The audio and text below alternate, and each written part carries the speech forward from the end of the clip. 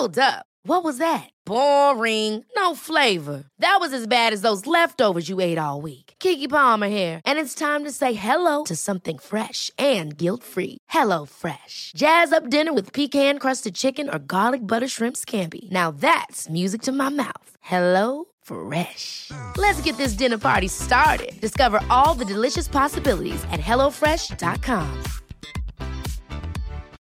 Life is full of what-ifs. Some awesome, like what if AI could fold your laundry? And some, well, less awesome, like what if you have unexpected medical costs?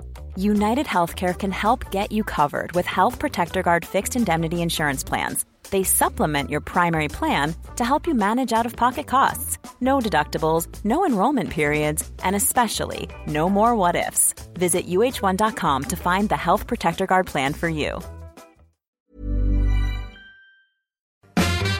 The Late Lunch with Blackstone Motors, Drogheda, Dundalk and Cavan. Check out the new sporty and spacious Renault Arcana in petrol and full hybrid. Guaranteed delivery, low APR finance and 48-hour test drive. Visit blackstonemotors.ie. Good afternoon and welcome to the Late Lunch. This is Irene Gahan sitting in for the lovely Jerry Kelly today. And last night we were all very, very disappointed. Our very own Brooke Scullion didn't get through the second round, unfortunately. But we have on the line Paul Harrington. Good afternoon. How are you? Hey, Paul. How are you? I hear happy birthday is in order. Yeah, absolutely. Yeah, and when you think of that great song that myself and Charlie did all those years ago, the opening line is "I remember '62," and I'm remembering '62 now today. There you go. Well, happy birthday from everyone here. Thank you very much. I'm just literally in my car, so I hope something doesn't go wrong here that I lose you. So Friday the 13th, you know yourself. Oh, you're beautiful. I have you. It's perfect. Great. Oh. It's working very well. Thank you. So, what went wrong last night? No, you tell me, because devastated for her. Brooke Scullion did everything in her power. Her performance was absolutely flawless. Yeah. The song was strong. The arrangement was strong. The presentation was excellent. And I was watching it last night, and I can tell you, I when I was watching the results coming in, I said maybe the third or fourth result coming in had to be her. That's what I said to myself. This is no question, because I thought there was a lot of weak songs there last night, and I thought there was a lot of poor performances. And again, I thought hers was just it was a standout performance, to be honest. Well, the cheer that went up as soon as she came on the stage, it was better. It was the biggest cheer of the night when the Ireland was announced to take to the stage. Yeah, I heard there was great support in the stadium there, or in the arena, should I say? But look, I mean, there is no rhyme or reason. The thing is I understood over the years, us not getting through, when we sent out, kind of weak songs, which we have done many times.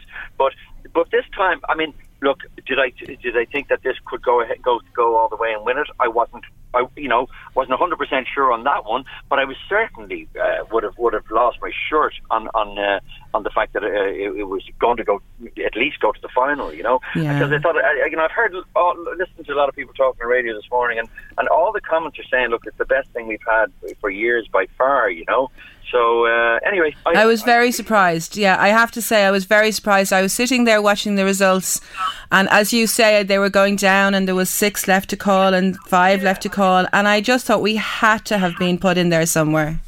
Well, I mean, don't forget this. The jury system has been reinstated for a long time now, and that is kind of there to kind of put a bit of sense on it, and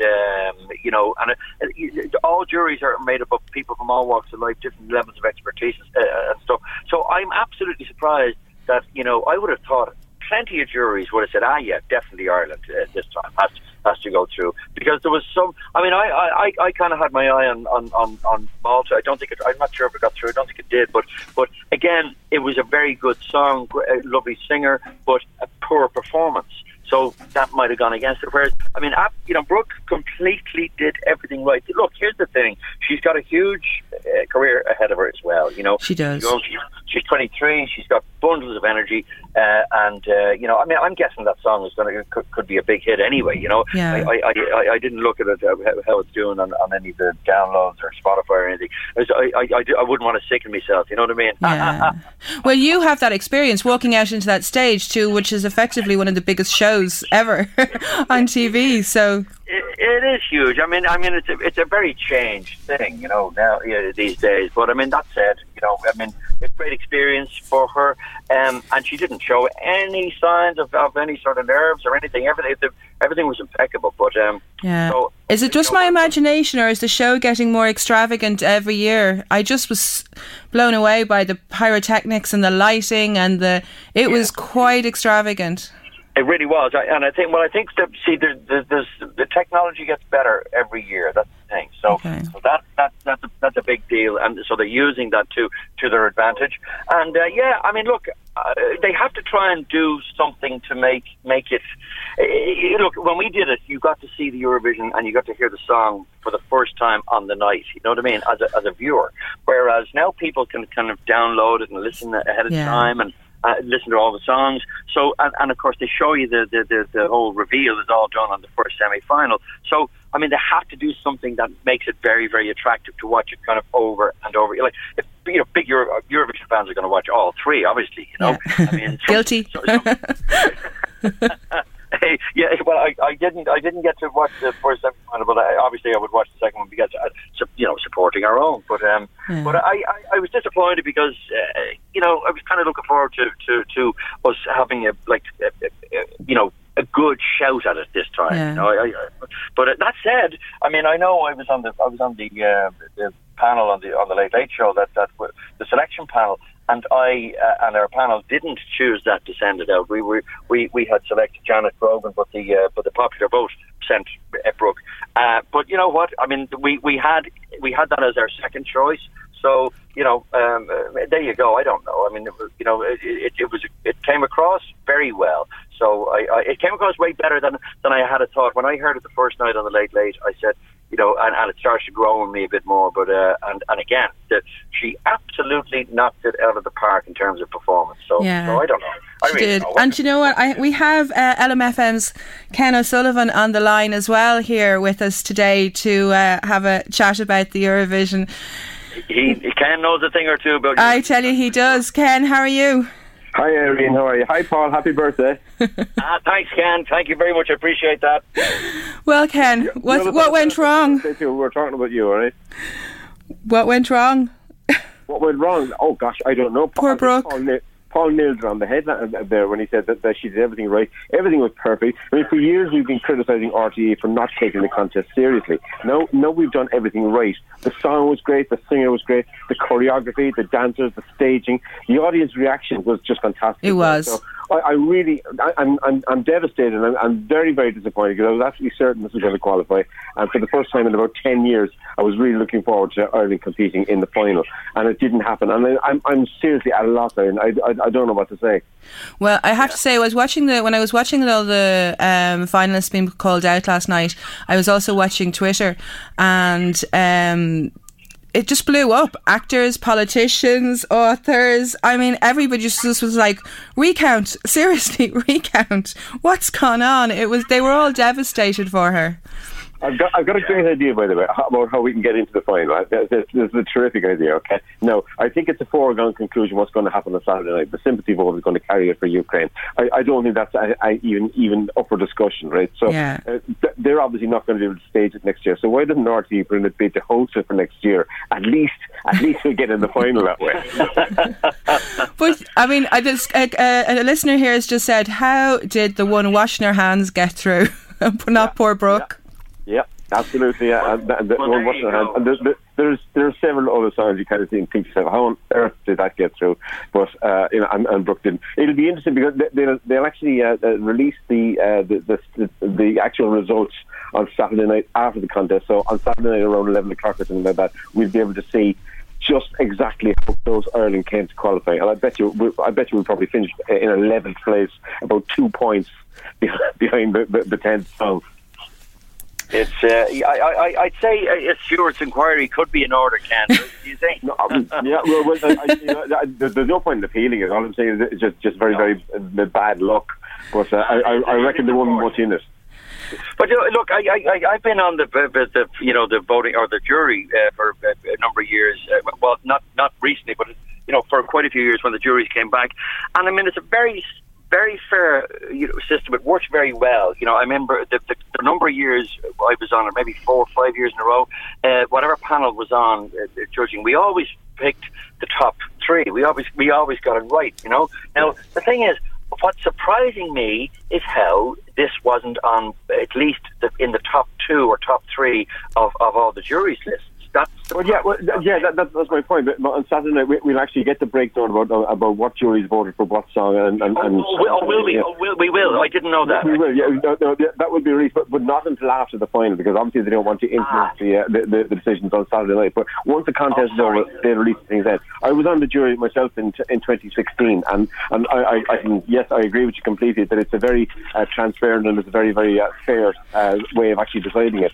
But there's an argument going to be made, Paul. And Irene, sorry, an argument being made now that we should actually just scrap the telephone vote and go back to juries, because at least the juries render a fairly stable vote. It's not all over the place. I think it's more fair and more accurate. But I mean, but it makes a bundle of money for somebody with the. Well, it does, yeah. But on Saturday night, we're going to see an audience reaction of people voting for something that they probably won't even be watching.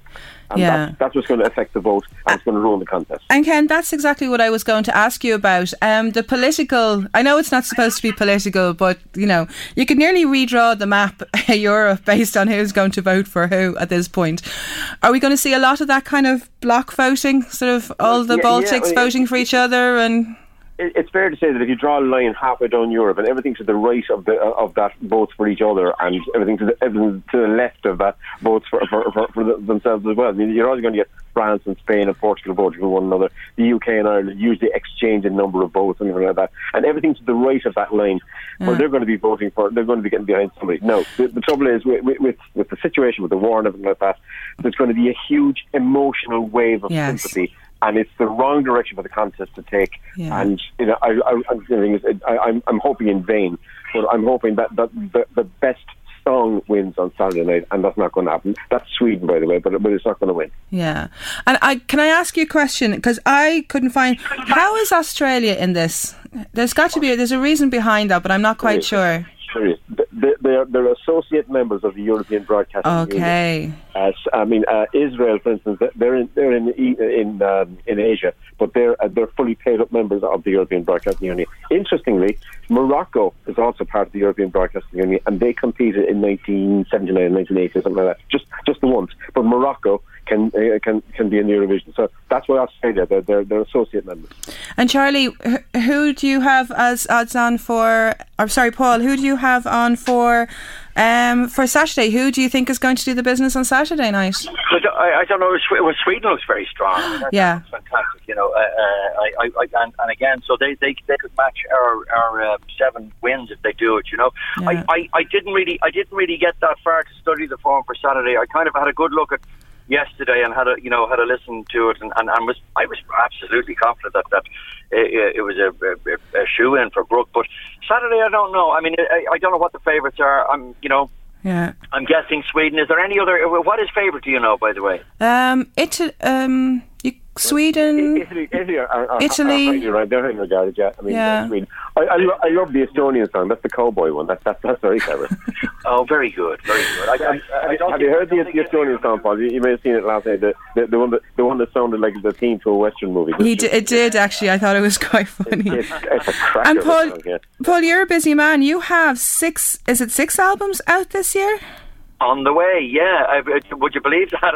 I think I've done 6 albums of music in my musical career lifetime, and now in 1 year I'm going to release 6. It's bizarre because I have the first 2 out at the moment. It's called The Lyrics of the Thing, Volume 1 and Volume 2. And there's 3 and 4 coming out, and there's going to be a kind of 2 other editions, a Christmas edition and a standard edition. But this was all came out of all came out of a slot I do a radio series on Pat Kenny's news show on News Talk. It's a thing called The Lyrics to Sing. We have a chat about the background of a song, and we do a performance of the song. And of course, you know, we were going to do this for the pandemic, which we thought would last about 6 weeks. So 2.5 years later, I've got all these recordings. So I there's a lot of people wants to hear some of the songs, and so I said, why not just put them out there and see what happens? So far so good. The first two are doing very well, thank God. Volume 1 and Volume 2. But listen, here, apropos of nothing, I just want to say hello, if you don't mind. I don't normally do this, but there's two. You've got two avid listeners. It's Louis and Angela Sadlier. They are they're based in Duleek there, and they are big LMFM fans and listen night and day. So I just want to say hi to them. There you go. So thanks very much. Well, gentlemen, that's Paul Harrington. And if I could, Paul, send me advance copies, will you? Well, here's the thing, Ken. At the moment, they're putting everything up online, and by October, I'm doing a physical box set of all 6. So because it will include a Christmas edition as well. So I'll be sure to mention that. Well, very thanks to Paul Harrington there, and LMFM's very own Ken O'Sullivan, and we're going to go into the song now. Our Brooke Scullion and That's Rich. Gentlemen, thank you very much. The Late Lunch with Blackstone Motors, Drogheda, Dundalk and Cavan. Check out the new sporty and spacious Renault Arcana in petrol and full hybrid. Guarantee delivery, low APR finance and 48-hour test drive. Visit blackstonemotors.ie. So welcome back to the Late Lunch. This is Irene Gahan sitting in for Jerry Kelly today. I'd like to just give a shout out to the ladies in Southgate Florists and Pure Pharmacy in Southgate Shopping Centre for tuning in this afternoon. Hello ladies, and thank you so much for all your support. And now on the line we have an author. She wrote one of my top 3 crime books last year when it came out in the larger trade paperback version, and I picked it up and I couldn't put it down. And you know a good book when your family are told to go get takeaway for dinner or eat cereal. I read it straight through in about 4 days, and I loved it. And Siobhan MacDonald, the author of The Bride Collector, is on the line. Hi Siobhan, how are you? Hi Irene, thanks for that lovely welcome. I'm great. I'm being blown away down here in Limerick. I think the wind is howling down the chimney, but it's probably a warmer wind than it was in the winter. That's the only thing. So your reviews are absolutely amazing. The Irish Times said MacDonald builds the action to a spectacularly creepy climax, and there's a superbly worked out twist to follow that'll take your breath away. That was very good. That was nice praise for that. Oh, I was delighted. Yeah, no, that was that I was kind of really, really pleased to get the good reviews, and it seemed the larger version was well received last year when it came out, but it was a bit of a weird time because it was July and it was just still a bit pandemic-y at the time. So the smaller version is coming out on the 26th of May, I think. So hopefully that will do well. Well, it's perfect timing for anybody who wants to put a really good book into their suitcase going off on holidays this summer. Can you give a brief sort of outline of the story? I mean, I dare I say it, we all love a good murder, fiction only. Yes. But can you give a brief outline of the story? Sure. Yeah, it's set in a fictional town called Kylebegan in Kerry, and the story opens up in January, and it's a cold January night, and a woman is found dead on her bed in her home, laid out in her wedding dress. And roll on another month to February, and this small town now receives news of another murder, and another woman is found, and she too has been laid out dead on her bed in her wedding dress, a bride to be. So the town is on high alert because this is a town that's just used to tourism, conferences, and people coming from abroad to see the Wild Atlantic Way. It's got fantastic golf courses, beautiful hotels, nice bowling greens. People come here, they want to retire here. So this kind of thing doesn't happen in Kylbegan. And after these two murders, the reader happens upon this taxi driver called Ellie Gillespie. And Ellie is bringing this hen party home from a night out, and she drops the bride-to-be off in her house and finds out the following day this woman has been found and she has been murdered in the same way as the other two ladies.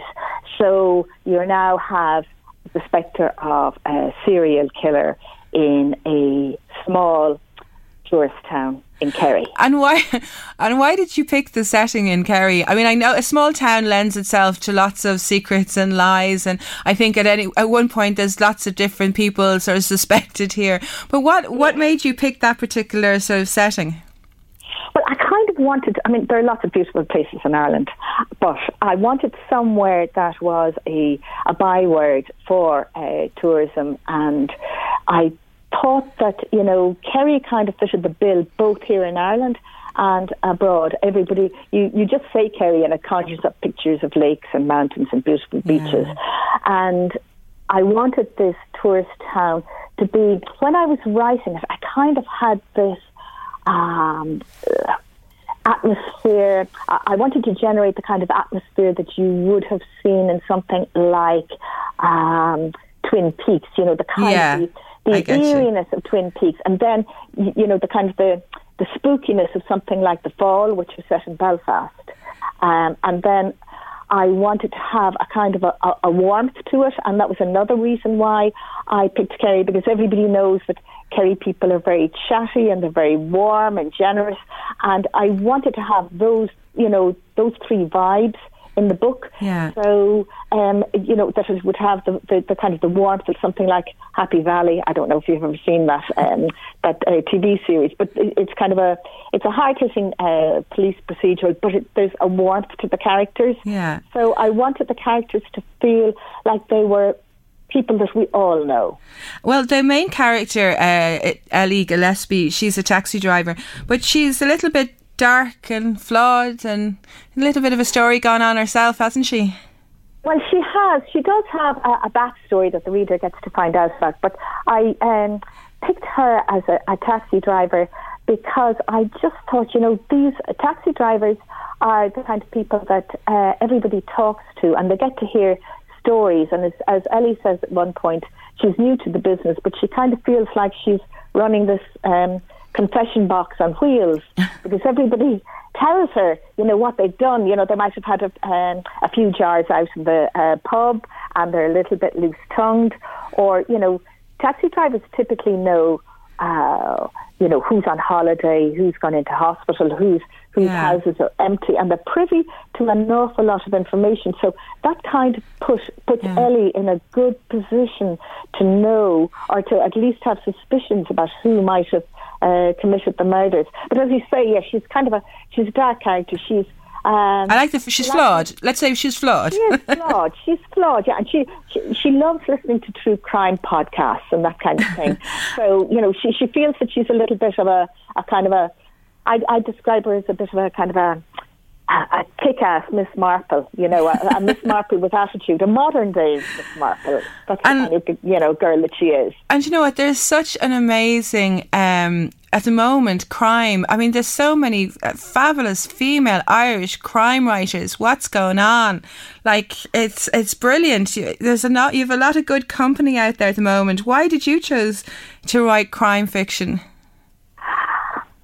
I think...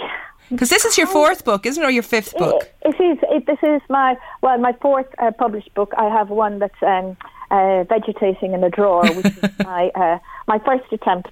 I guess, you know, you have to do it all wrong first, or you can hope that you're getting it right.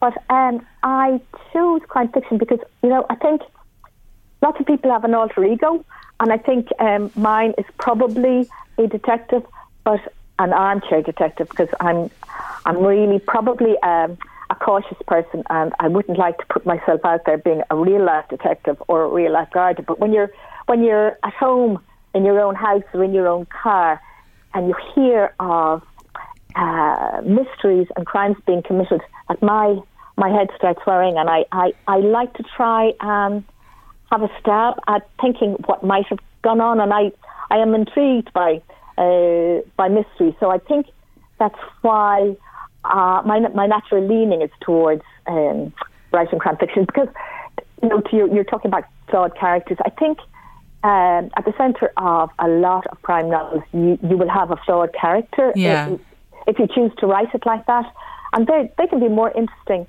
to write about. And also, like crime fiction, you often have a moral dilemma at the heart, and they're tales of morality in a lot of ways, and you can put your own spin on that, because in real life, things don't always turn out fairly, and you don't always get a fair resolution to something. But in crime fiction, the reader typically ends up at the end of the novel feeling that everything has been squared away, and whatever crime was committed, it was dealt with fairly, and the perpetrators get apprehended and punished. They all live happily ever after. And they all live happily. Yeah, and it's a kind of like a rebalancing, and you feel like you're in control of life. So yeah. And did you always want to write? I always find this question really interesting for writers, because I always go, did you always want to write? Is that something that you kind of always had in your head from a very early age, that, what, I want to write? I write stories, I write poems, or in my case, very dreadful poetry, which will never ever see the light of day, from way back when. But did you always want to write? I find a lot of authors will say, oh gosh, yeah, I've always wanted to write. From the very beginning, I've wanted to write. I might have got off in one career, but I've always wanted to write, and I've written alongside. Was that what you had? Yeah, pretty much. I mean, I guess, I don't know if anybody writes letters anymore, but yeah. I mean, when I was young, you'd always write letters. You would write letters thanking relatives for Christmas presents. You'd write letters when you went away to Irish college. You'd write letters when you went away abroad. And, sometimes those letters would get embellished, and they mightn't be totally true. And then, you'd hear afterwards, oh, God, that was quite an amusing letter you sent back, or was that all true?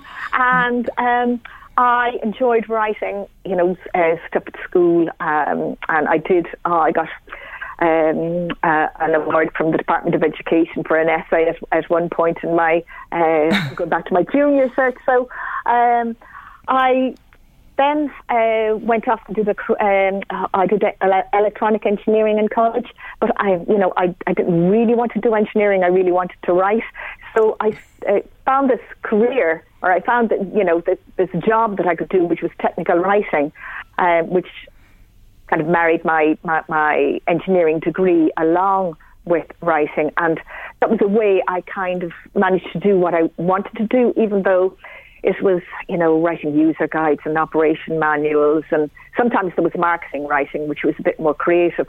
But at the same time as doing that, I started to do, send in short stories to short story competitions. And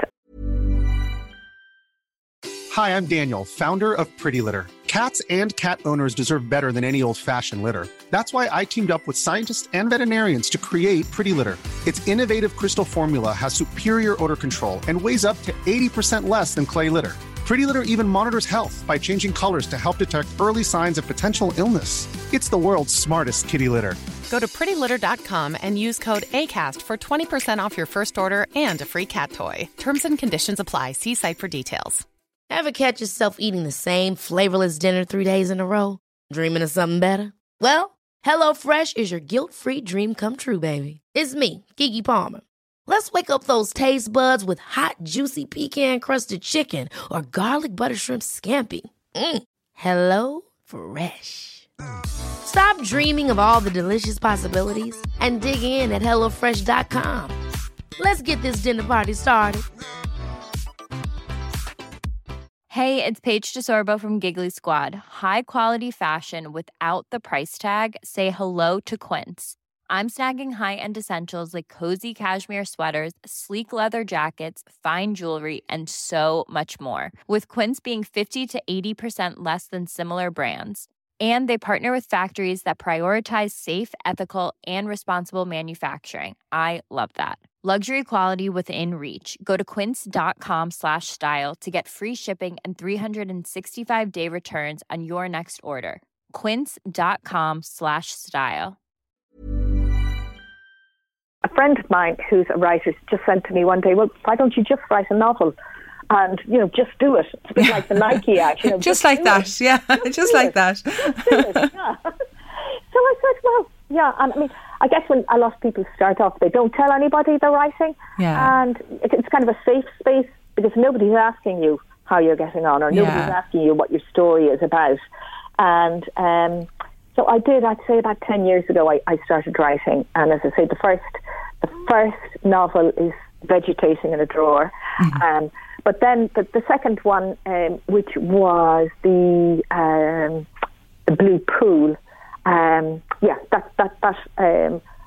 saw the light of day. So that was published, and it was onwards and upwards from there, really. I loved Guilty. I read Guilty. As soon as I'd read The Bride Collector, I went off and got Guilty. I really enjoyed that. Again, very atmospheric and sinister. Well, it's very kind of this idea, the small town and the big secrets. And I kind of think, there are small towns everywhere. Everybody knows what, a small town. They have a feel for what a small town crime might look like and how people might react. And it's kind of like there's this Irish saying called "It's bean bale and a husk," which means silence is golden.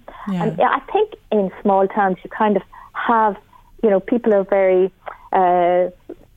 it can be difficult to guard your privacy, so people don't talk a whole lot. But at the same time, small towns also have a huge warmth to them, and again, to use an Irish phrase, it's a scaw céile a war nadina, which is like people rely on one another. So you kind of have this kind of conflict of people looking out for one another and trying to guard their privacy. So you kind of have this dynamic going on, which very much lends itself to kind of a mystery in a small town setting, and how it can be difficult to peel back the layers to find out exactly what's going on. Yeah, and what do you think makes a great crime book? What do you think? I mean, who do you read? Who do you like reading?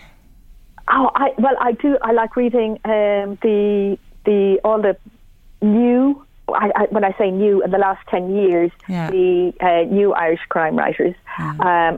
I really enjoyed Catherine Ryan Howard's The Nothing Man, because I love that. I really enjoyed that. Yeah, yeah, it was a great hook and a great concept, because you have the serial killer story. There's a bit of a theme coming here, Siobhan. Yeah, well, it's just that you have to. I know we said we'd meet for coffee at some point, but now I'm getting a little bit worried. Well, we can meet in an open space. I'll be texting everyone, you know who I'm with. Yeah, but another, I do like the Irish crime writers, but one that I read lately, which I really, it left its mark on me. I thought it was fantastic. It was Will Dean's book, The Last Thing to Burn. And that's on my to be read pile as well, actually. I've heard of quite a few recommendations for that. You really enjoyed it? Well, you know what? I'd use the word enjoyed advisedly, because it's what you call a powerful book, and it's a stunning piece of writing. And hats off to Will Dean, because you really empathise with the main character in the book, and you really feel you are that character. And it's a stunning piece of writing. But what else do? There's another writer that I really, really enjoy, and if you wanted a holiday read and you wanted it to be set somewhere wild and romantic and by the sea, there's a writer called Peter May, and he's written, I don't know if you've heard of the Lewis trilogy. The first book is called The Black House, and it's set on the island of Lewis in the Outer Hebrides. Okay. And it's got, the setting is stunning. The kind of the storyline is really good, because you have this detective who's in Edinburgh, and he's called back to where he grew up because there's a similar case that's just happened on the island, similar to something he's investigating in Edinburgh, and he's actually pulled back to the island that he grew up on, and he has to go back to his childhood where various things happen, and all these kind of strange traditions on the island. So that's those would be yours. Well, do you know what? Yeah. I know I would be recommending Get the Bride Collector by Siobhan MacDonald if you want to throw a really, really good book into your suitcase this summer on the way off on holidays. And I wish you the very, very best. The book is out on the 26th of May. Siobhan, thank you so much for joining us today. Lovely to talk to you, Irene. You too. Take care, Siobhan. The Late Lunch with Blackstone Motors, Drogheda, Dundalk and Cavan. With rising fuel costs, there's never been a better time to own the fully electric Renault Zoe and save thousands. New and nearly new options available. Visit blackstonemotors.ie. Now, welcome back to the Late Lunch. On the line we have a lady called Nia Timmins, and she runs the Headstone Sanctuary in County Sligo, but she's a former journalist who swapped her investigative human rights work to rescue cows, ponies, horses, and she works a very, very long day looking after these animals. Nina, how are you? I'm okay, thanks a million. How are yourself? Not too bad, not too bad. You sound like you have a very, very busy day looking after all these animals. Yes, I do. On average, I'm working 17 hours every day, and I haven't had a day off in, I think, 4 years now. And what rescue animals do you have? What rescue animals do you have in the sanctuary? I have an emphasis on cows because there is no other place in Ireland that takes a significant number of cows. And there's a lot of bull calves, especially in dairy farms, that would otherwise be slaughtered because they're of no value. So the majority is cows, and then I have sheep, and I have ponies, and I have dogs, and I have... Wow. And how do you end up, how do those animals find their way to you? How do you end up looking after them? I know you have two beautiful cows that are blind. I think it's Ivy's Angel. And Angel. How do the animals end up with you? It's different for each and every one, but I think for most of them, the farmers or someone acquainted to the farmer has contacted me, because in the case of the blind one, for example, because they're disabled, the farmer found a soft spot for them and just couldn't send them off to fattening or the factory with all the others. They just didn't, they didn't find it in them. They tried to find a safe place for them to rescue them. And in other cases, as I said, it's bull calves from dairy farms, and then it was the wife in the case of 3 of them. And it's different stories. Some come from neglect, some come from being rescued by others. But I think usually it's actually the farmers or someone known to the farmers who contact me and ask, can you take them? And do you have anyone helping you on the farm look after them? I wish I did. So you're looking for volunteers to help, aren't you? Yes and no. Yes, of course I am. I mean, I desperately need help. That's obvious. No one can do what I'm doing. It's not sustainable in any way. It's not, it literally kills you over time. But it's also very difficult in the situation here. Like, a lot of people never turn up, or they leave early. Work is so hard. People just don't expect it's that hard. They think about feeding and cuddling calves and dogs and cats, and everything is cute, and you see the nice pictures, but it's really, really backbreaking work. The cows are living with me, the horses do with everyone else, so they have bedded stables, and I need to muck them out every single day. And that's a lot of work. Maybe you can imagine what comes out of a cow in comparison to a horse. That sounds like an awful lot of work. It really does. And so you're looking to move, aren't you? You're looking to relocate to try and basically accommodate your growing family of animals.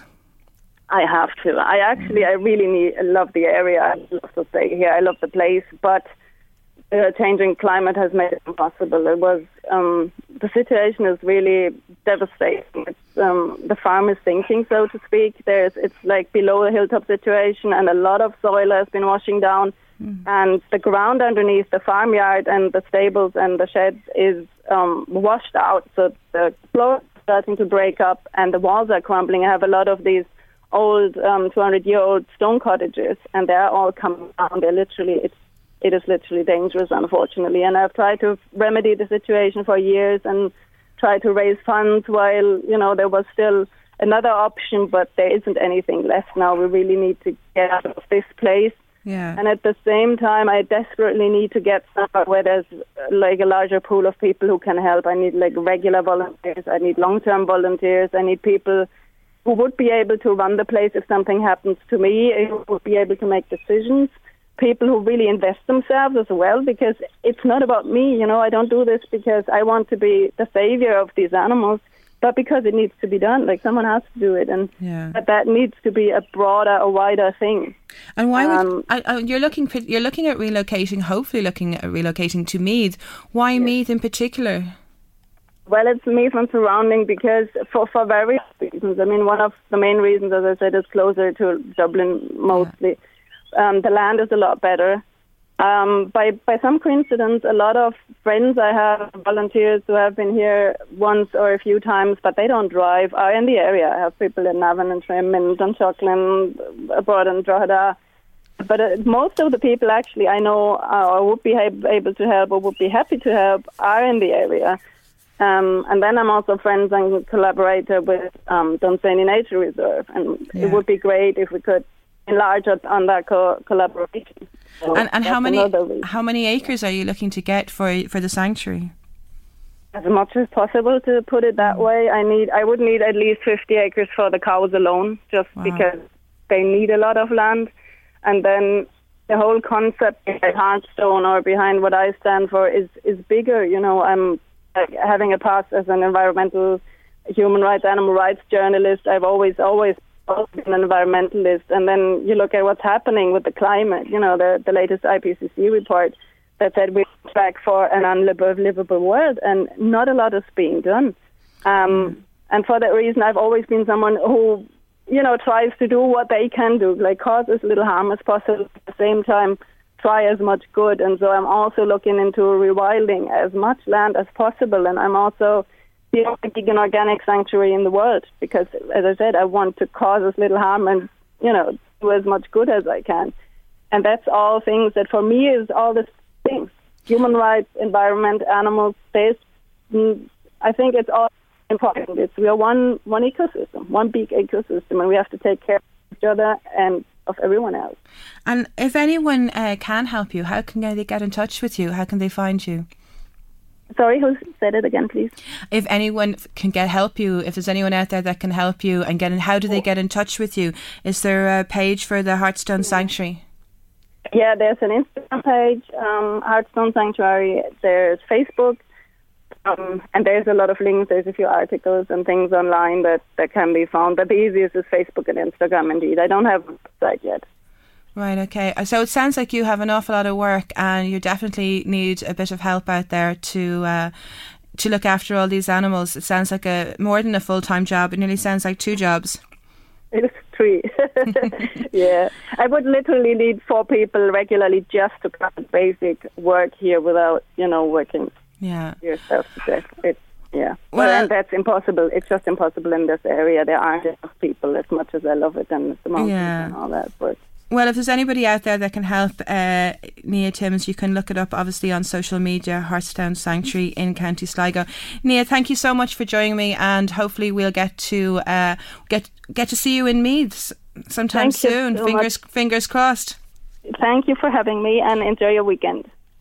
You too. Take care. The Late Lunch with Blackstone Motors, Drogheda, Dundalk and Cavan. Test drive the new Renault Arcana or the fully electric Zoe. Guaranteed delivery, low APR finance and 48-hour test drive. Visit blackstonemotors.ie. And that was Pat Benatar. Love is a Battlefield. Now, there's a pretty significant shortage of HRT in Ireland at the moment, hormone replacement therapy, which is more than a little bit worrying for women out there who require it on a daily basis. And Kathy Marr from the Haven Pharmacy in Duleek is on the line to discuss it with us. Good afternoon, Kathy. How are you? Good afternoon, Irene. How are you? It's quite a significant shortage. I mean, that is extremely worrying. It really is, and it's not just isolated to Ireland. It is UK-wide in some European countries. And we find ourselves asking why and how has this happened and what can we do about it. So to address the why, initially, HRT and the topic of menopause has become so topical in the past 2 to 3 years. Yeah. And it's really where awareness and a public awareness campaign has been so successful. The women, quite rightly so, have been saying, actually, this is quite distressing, this is quite debilitating for me, and I would like some help and treatment for this. So we really have a case in Ireland, the UK and some European countries where demand is exceeding supply. And Ireland, being such a small country of just 4 or 5 million people, means that the product isn't coming into the country. It's not being made at a rate fast enough, and it's not being supplied in quick enough to us. It has had then a significant impact on product. So, as you say, for women that need it on a daily or weekly basis to manage their symptoms. And we've seen a real domino effect. So, patient preference, and most women out there that use HRT will use a transdermal, so a product that goes on the skin and then soaks into the bloodstream and works that way. Patient preferences for that, and the safety profile is probably a bit better as well. Usually a patch or a gel or a spray that's gone directly onto the skin. If we have one brand of patch, and Easterdot might be one that your listeners are very familiar with, and that has gone into short supply, and we've been given a date of possibly July for that to come back into stock. Which is absolute madness. I mean, it really is. And I know I've heard of stories of women being told to cut their patch in two to try and stretch it, to make sure that it's there, because the minute you take those patches off, I mean, I know women who forget to take a patch, and within 2 days the symptoms come straight back again. All of them rush back in again, and they're back to square one till they get hold of more prescription. Absolutely. I'd like to say if this was a man's issue, we probably wouldn't see this. I mean, this is crazy. This is July.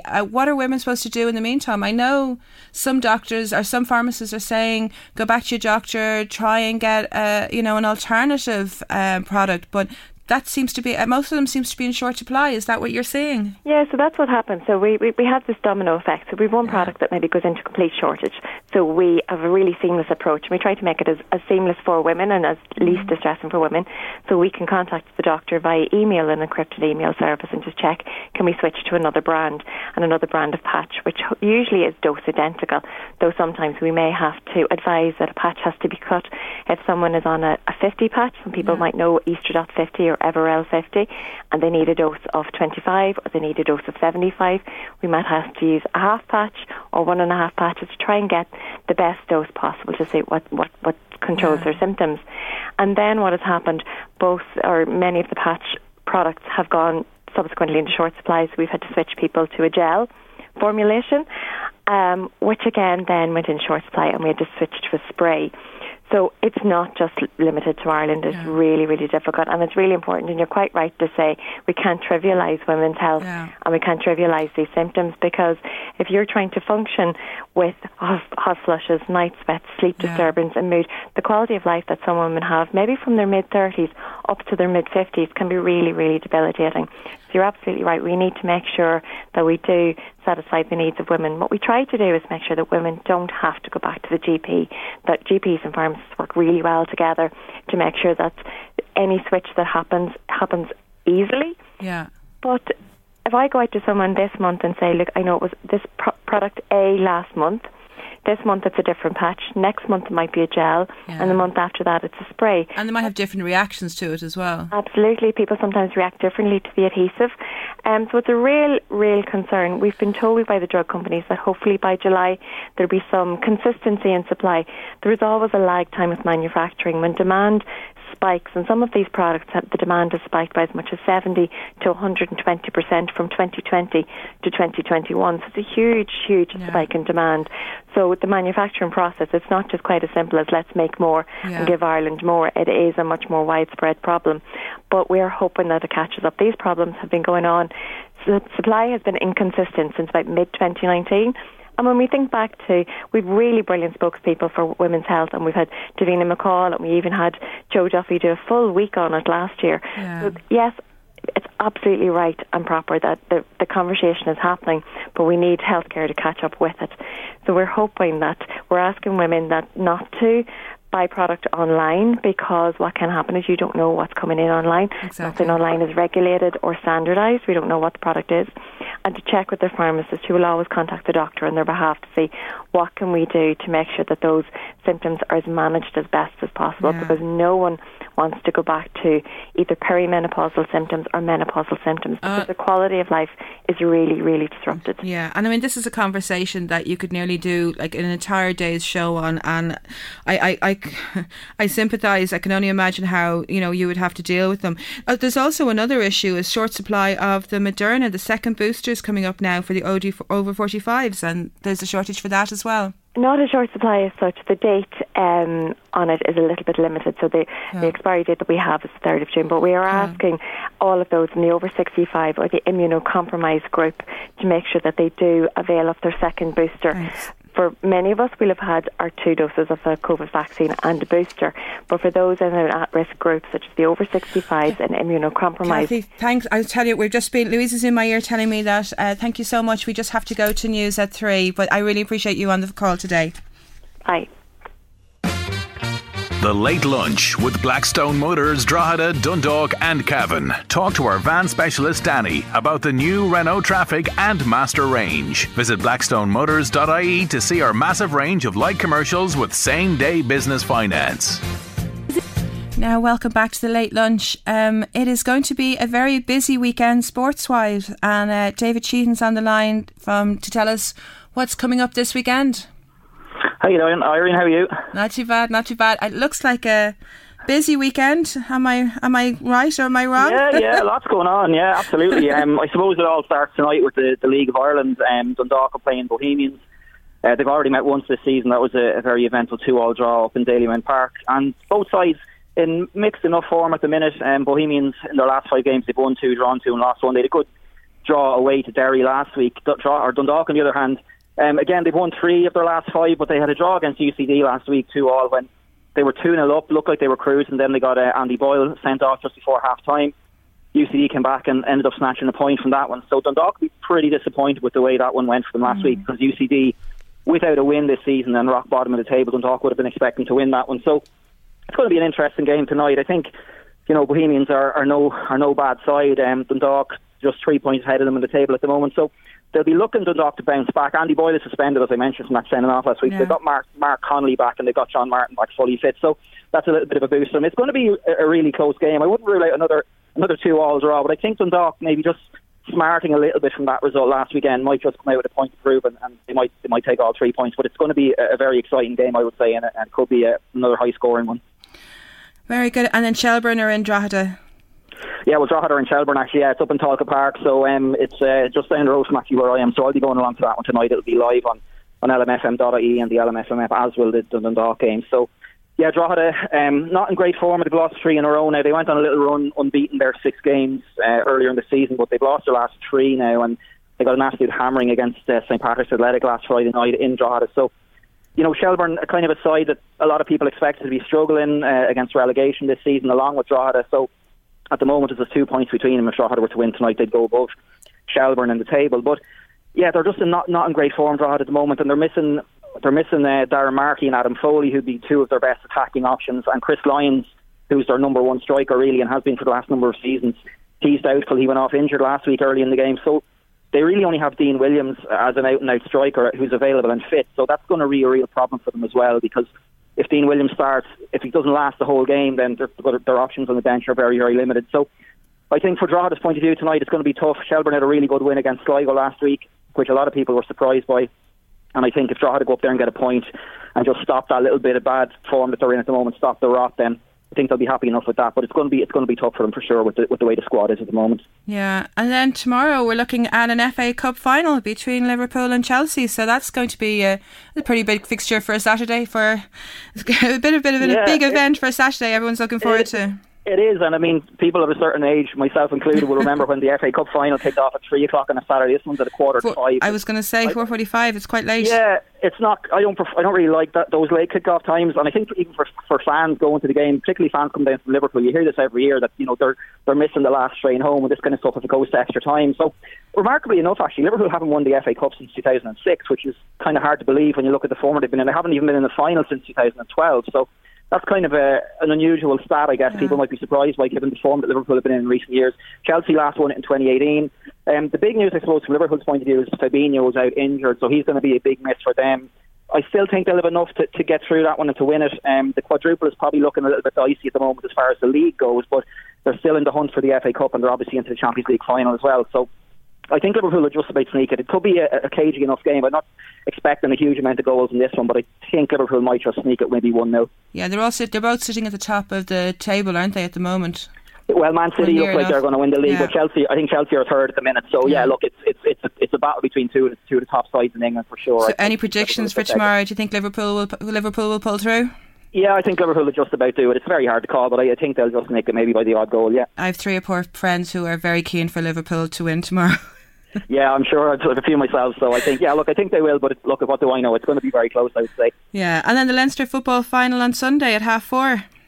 Well, yeah, it's a semi-final actually. So yeah, it's going to be it's Meath in Dublin, and look, at Dublin are going for 12 Leinsters in a row now. At this point, they've just had such a stranglehold on the provincial title for so long now. The last team to beat them, as people will remember, were Meath in 2010 when they got those 5 goals in that famous day. It's a long time ago now, though, and I think even the most ardent Meath supporter, of which I say I am myself, it's very hard to see Meath beating them. You look at the way the games have gone the last few years, Dublin have won them fairly comfortably, with the exception of last year when it was really all over at half time, and then Meath came out in the second half and put in a hell of a performance and got it back to 3 points. I think at one stage Brendan and Matty were getting very excited up in the commentary box, but Dublin ended up just holding Meath off, and I think won by 6 in the end. So look, it's very hard to make a strong case for Meath. They're going to have to bring something different to the table than they have done the last number of years. I think they're going to need to be a little bit more direct. That Dublin defence is a little bit shaky. There's a few faces in there that haven't seen as much game time as they would have liked, and it's not the Dublin team of old. Like, they've come back to the pack a little bit, and they're still better than most, but I think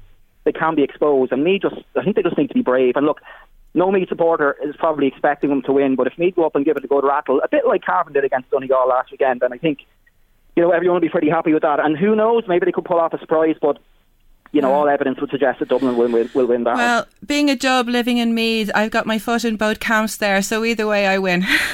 Yeah, well, I think you're certainly not alone in being a Dub living in Meath at this point in time. It's hard to tell something, that there are more Dublin flags than Meath flags up in places. But look, it's going to be, I'm going into it myself. I'm taking a day off for once. I'm going to go in. I'm really looking forward to it. It should be a great occasion. I think there'll be a decent crowd there, and I just hope that Meath do give it a good rattle, because I don't think Dublin are definitely not as good as they were, and I think they could be exposed if Meath kind of go at them and have a bit of bravery and that. But we'll wait and see. But you'd have to fancy Dublin to get through it one way or the other. David, thank you so much. Enjoy the weekend of sport, and to everybody else, thank you for listening in to the Late Lunch this week, and we will have a great weekend. Take care.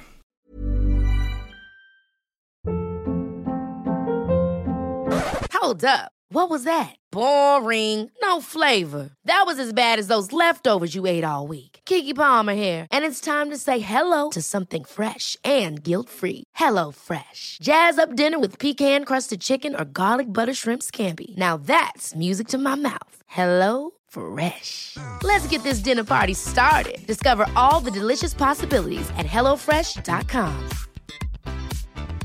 Even when we're on a budget, we still deserve nice things. Quince is a place to scoop up stunning high-end goods for 50 to 80% less than similar brands. They have buttery soft cashmere sweaters starting at $50, luxurious Italian leather bags, and so much more.